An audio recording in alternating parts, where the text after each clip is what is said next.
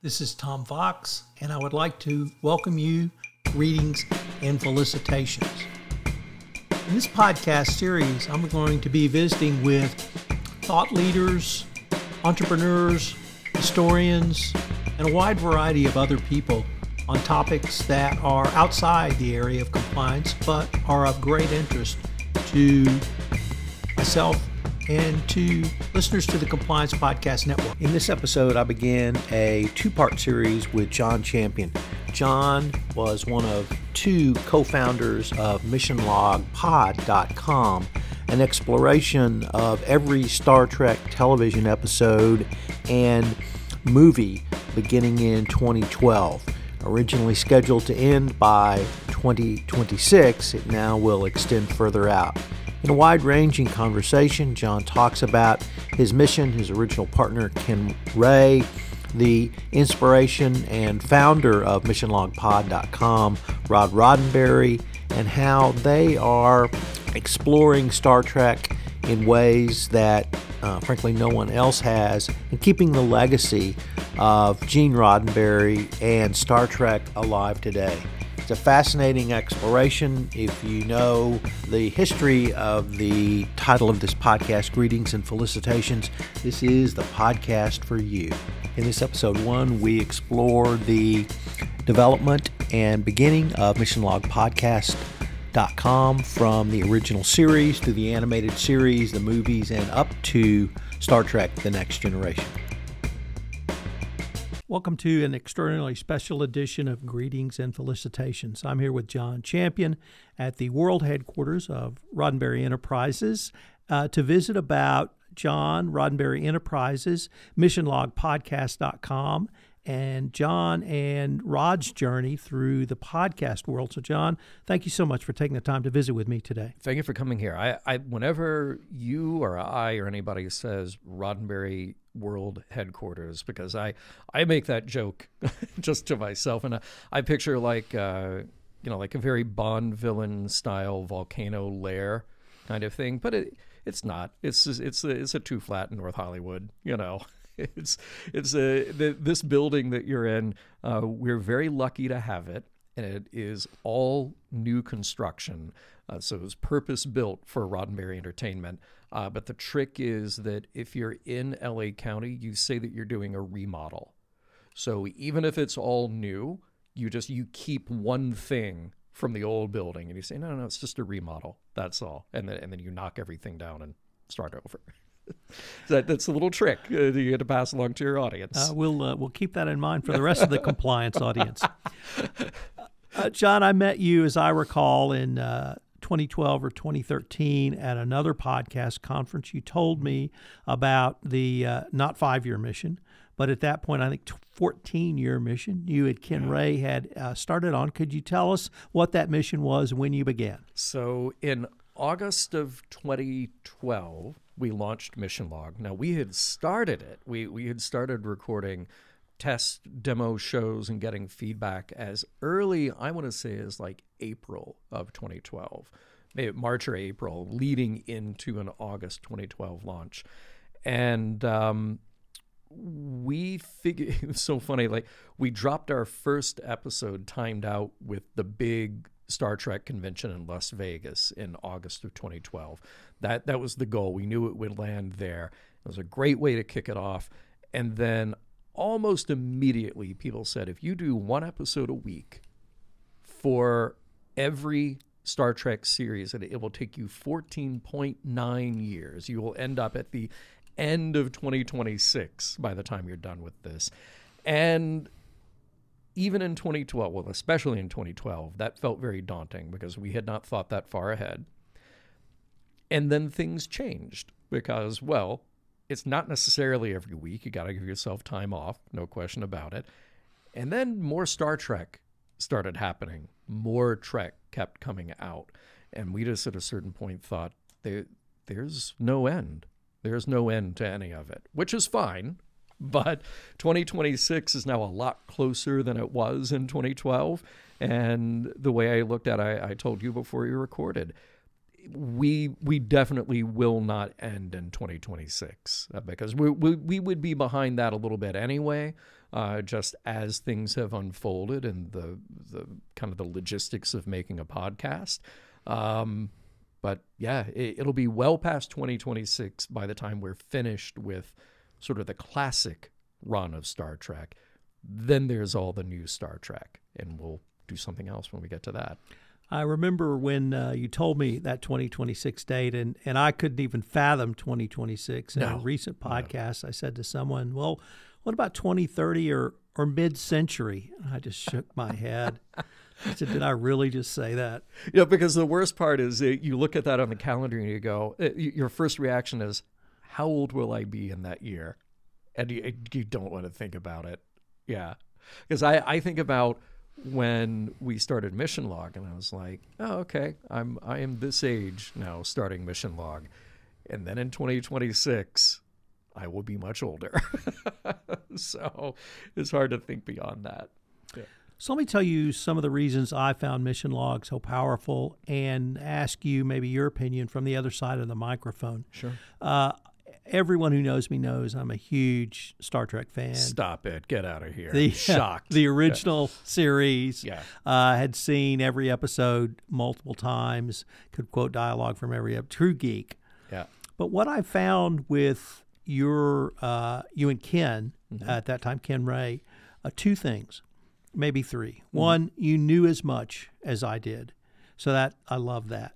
Two, it was like hearing two friends. I was like watching two friends talk, because by then I'd been able to meet you and see Ken, and I could picture you sitting around having a conversation, and it was literally very conversational, with distinct segments, kind of highlights, key points. And the other thing is it drove home to me the intimacy of the podcast format, because you're literally in someone's head. Yeah. And that's different than television, and certainly different than the printed word. But I was wondering, what was your experience around that? Because you guys, I remember in one podcast, you walked me through your preparation. It was extensive. Yeah. What was that whole process like for you? Well, thank you for noticing those things, those three elements that you pointed out, because that is the magic of making this podcast. And not that we have discovered something special that nobody else could figure out, but we were proud to take the time to do it and get good feedback from people that we trusted. And whenever you talk about getting feedback from people, take it seriously and in the spirit in which it is intended, and take that feedback to heart and be constructive with it, and then understand the part of the feedback that you need to completely ignore because maybe your insight is something different or better. You have a better understanding of your own product, So the format, look, when people get into podcasting, I think there is one end of the spectrum where people get together and say, look, we can just turn on a mic and we're funny, we're engaging, people want to listen to us, we'll just talk. Okay, that's fair. And there are podcasts that do that. I think there are not as many now as there were a few years ago that do that, because I think the professional stakes of podcasting have gotten higher. But we felt like, well, no, we don't want to do that. And Rod is really the one who pushed us to a format, even though there was feedback that we got that said, you don't need the format, just talk about Star Trek. But Rod really pushed us toward honing in on a format. And that was really an important key, because when Ken left Mission Log, he and I had always said to each other over the many years that we worked together, the format and the show is more than either of its hosts. So you can take the right host and plug that person into that format and it'll work. And beyond that, you can take something beyond Star Trek and plug it into this format and it'll work. And Roddenberry Entertainment has shown over the last year or so that we can. We're doing Mission Log the Orville now, which is very much a Star Trek show in its DNA, but it's also a comedy show. But we were like, well, what if we take the Mission Log format? It's the introduction, it's the trivia, it's the recap, it's the discussion, and it's the morals, meanings, messages. Does that work? Yeah, And it doesn't fit with every single sci-fi show ever made or every single pop culture show ever made, but it does work for the kind of conversation that we're trying to have. So that's been incredibly gratifying to see that. And the other trick is this. I mean, the average episode of Mission Log has anywhere from, say, 12 to 16 pages of notes. And that's a lot of notes for a podcast, particularly one that sounds conversational.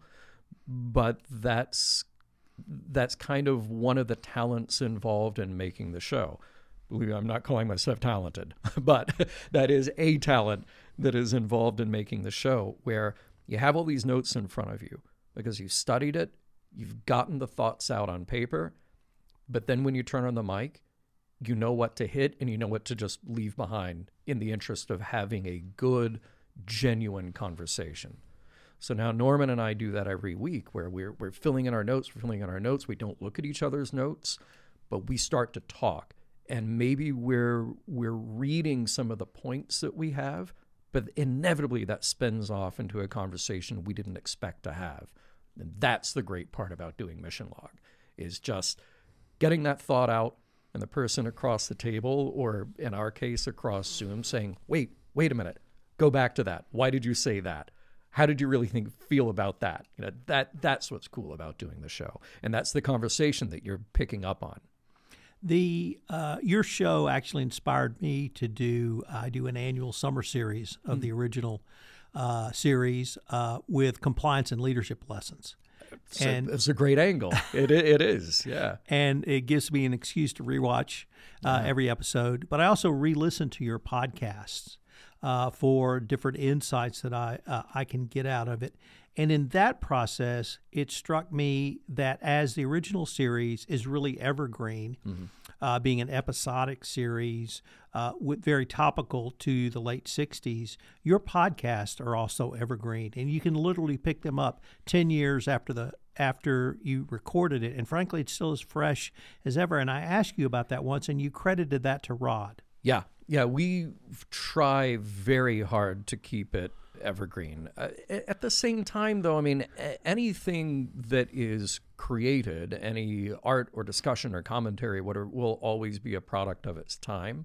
Rod was the one who had these aspirations, and he said, I want to think about Mission Log the way I think about DVDs or Blu-rays on a shelf. They can sit there, and no matter when I go to it, I'm going to get something valuable out of it. I will want to go back to the shelf and watch Star Trek and listen to your show as the commentary for that show.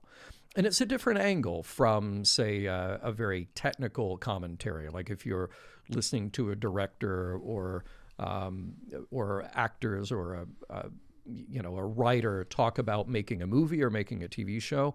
Ours is about what are the ideas in that show that we're discussing, but we try very hard to make that as approachable as possible.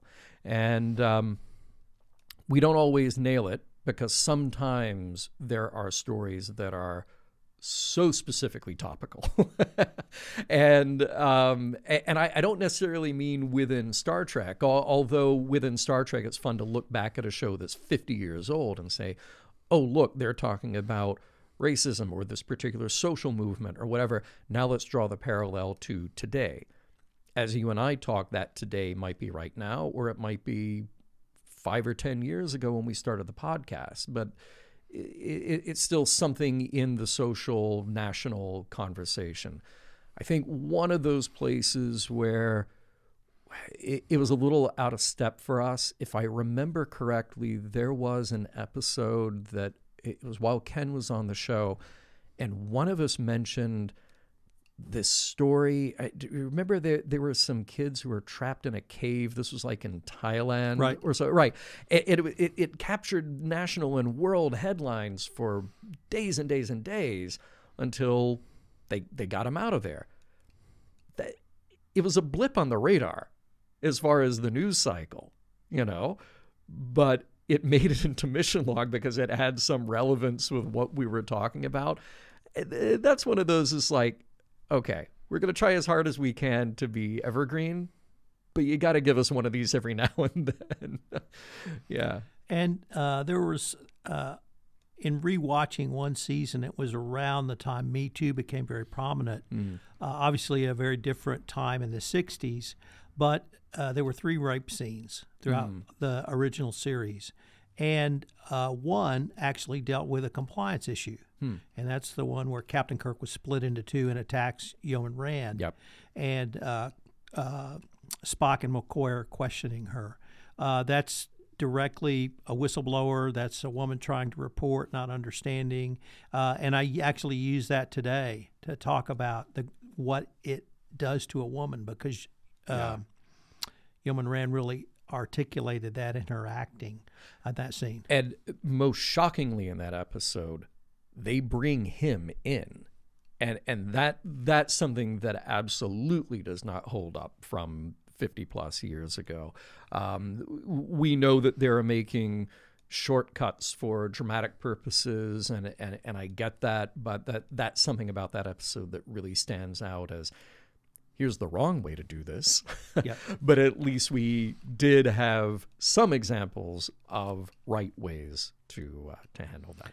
I'd like to move to the animated series, because Wonderful. I had remembered that somewhat, but really rediscovered it based upon when you went through that, and then sitting down to rewatch it, and it really did bridge leading up to Star Trek: The Motion Picture, and even leading down the road into the next generation as well. How was reviewing the animated series for you guys?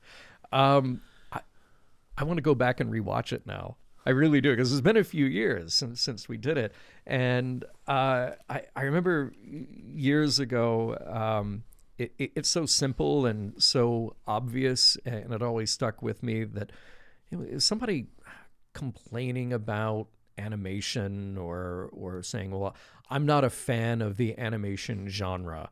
And somebody said, well, no, animation is not a genre. Animation is a technique for storytelling, just like a book is not a genre. Movies are not a genre. Animation is simply a tool. It is a technique for telling a story in any number of genres. And some of those can be adult-oriented, some of those can be child-oriented, and there's this whole vast playground in which to tell stories.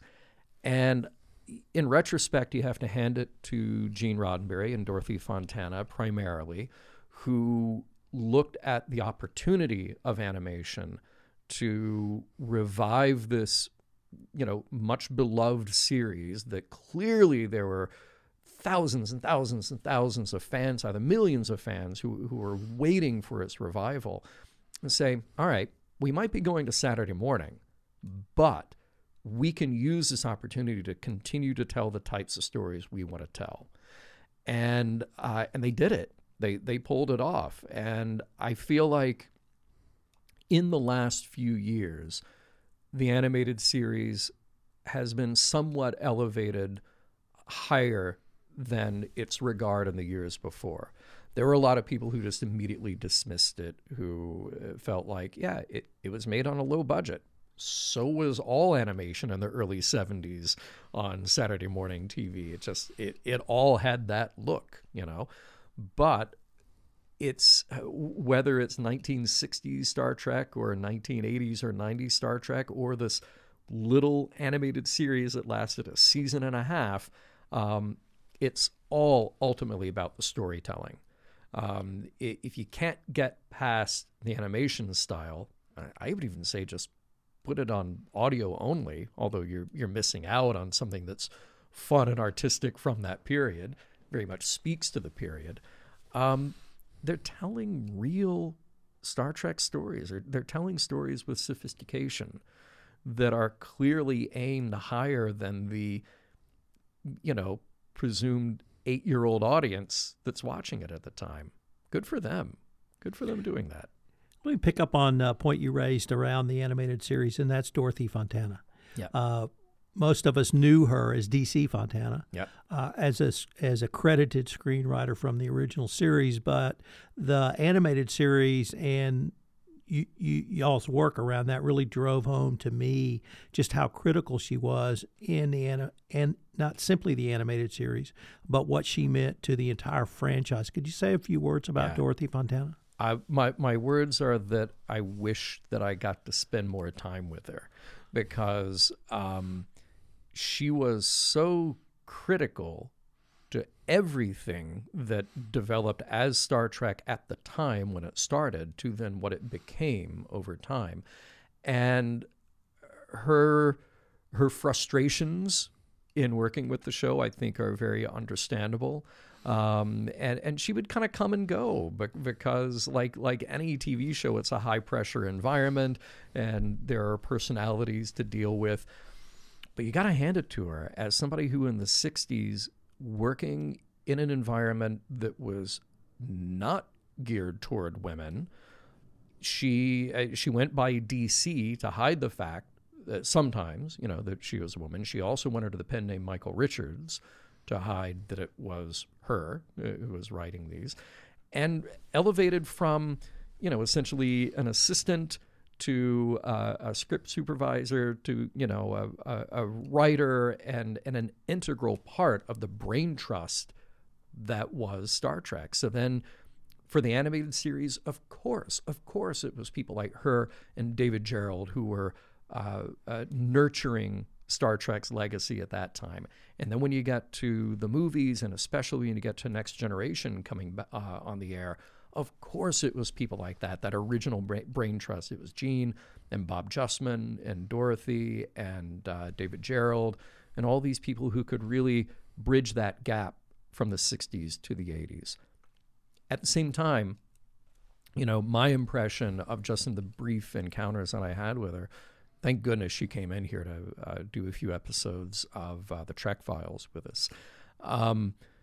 She was not particularly showy or really, forthcoming with all of her stories. So you have to kind of get it out of her. But that just seems par for the course with her. Like, she was all about the work, let the work stand for itself, and she didn't need to showboat about any of it because what she did was so great. You mentioned David Gerrold. Gerrold. Gerrold. Yeah, David Gerrold. Uh-huh. The screenwriter for The Trouble with Tribbles. Yep. You had an interview with him, you and Ken, on a supplemental interview, Mm-hmm. and it was a very difficult interview. It's very hard to listen to as a fan, but I have to tell you, I learned a lot, and here's what I learned. Mm-hmm. You were going through a series of questions. He said some things about Gene that I'd not heard before, Mm-hmm. and were very difficult to hear. And you could almost hear the air go out of the room on the podcast. Yeah. And neither you nor Ken responded. And I thought about that for a long time.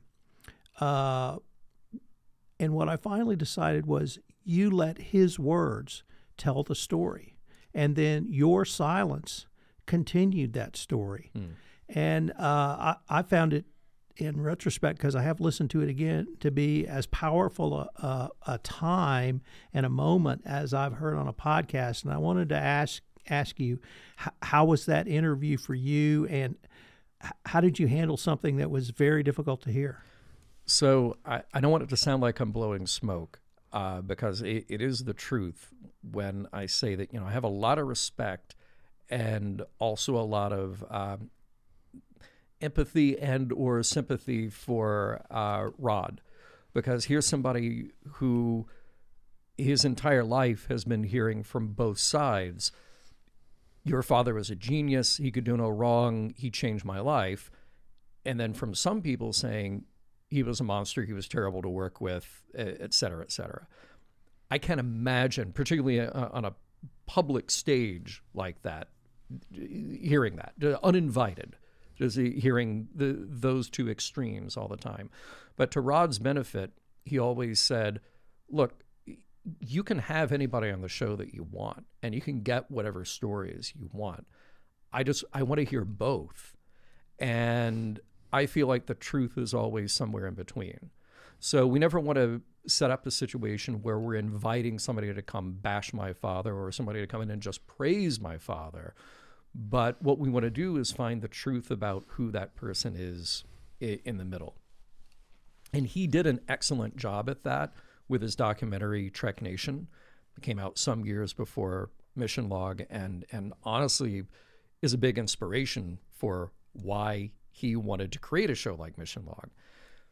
So coming up to that David Gerrold interview, we knew that David is somebody who has at times praised Gene and his time on Star Trek and his whole experience with Star Trek, and at other times been very frustrated and very upset with decisions that Gene made and the business decisions behind Star Trek.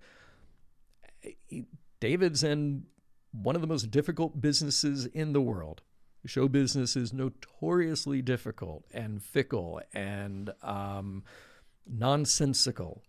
And that's even for the people who are experiencing the best of it. So when somebody like David gets to come in and tell their story, I think the three of us, the hosts and Rod, just go, okay, look, this is the time for this person to tell their story. And it's not up to us to somehow redirect that or presume that we need to correct or append their experience somehow. We need to let them tell their story, share their experience. And then you fast forward some time and you have somebody like the late Richard Arnold who came in. And Richard could tell all kinds of stories. I'm sure many of those went to his grave as well. But he had this deep affection for Gene as well. And he's somebody who's going to come in and tell you sometimes the opposite. Say, oh, no. Here's what really happened. Well, from his perspective, you know. Did you see the documentary about Deep Space Nine, What We Left Behind? No. Okay. So it's very well done. It's very clever. But it's the people who made the show making their documentary about the show. It's Ira Steven Behr making this documentary and interviewing everybody who worked on it, right?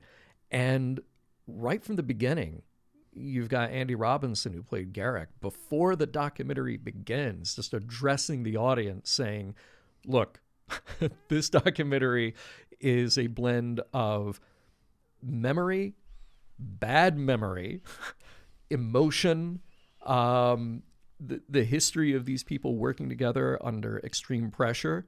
So essentially, take it all with a grain of salt, because the truth, in big quotes, is going to be very difficult to mine out of any of this.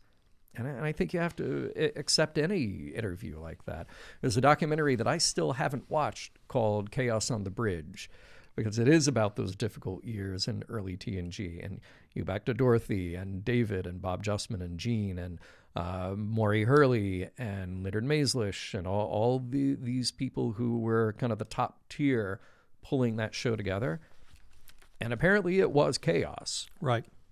But I also get the feeling that this is a lot of emotionally fraught memory and misremembered items as well.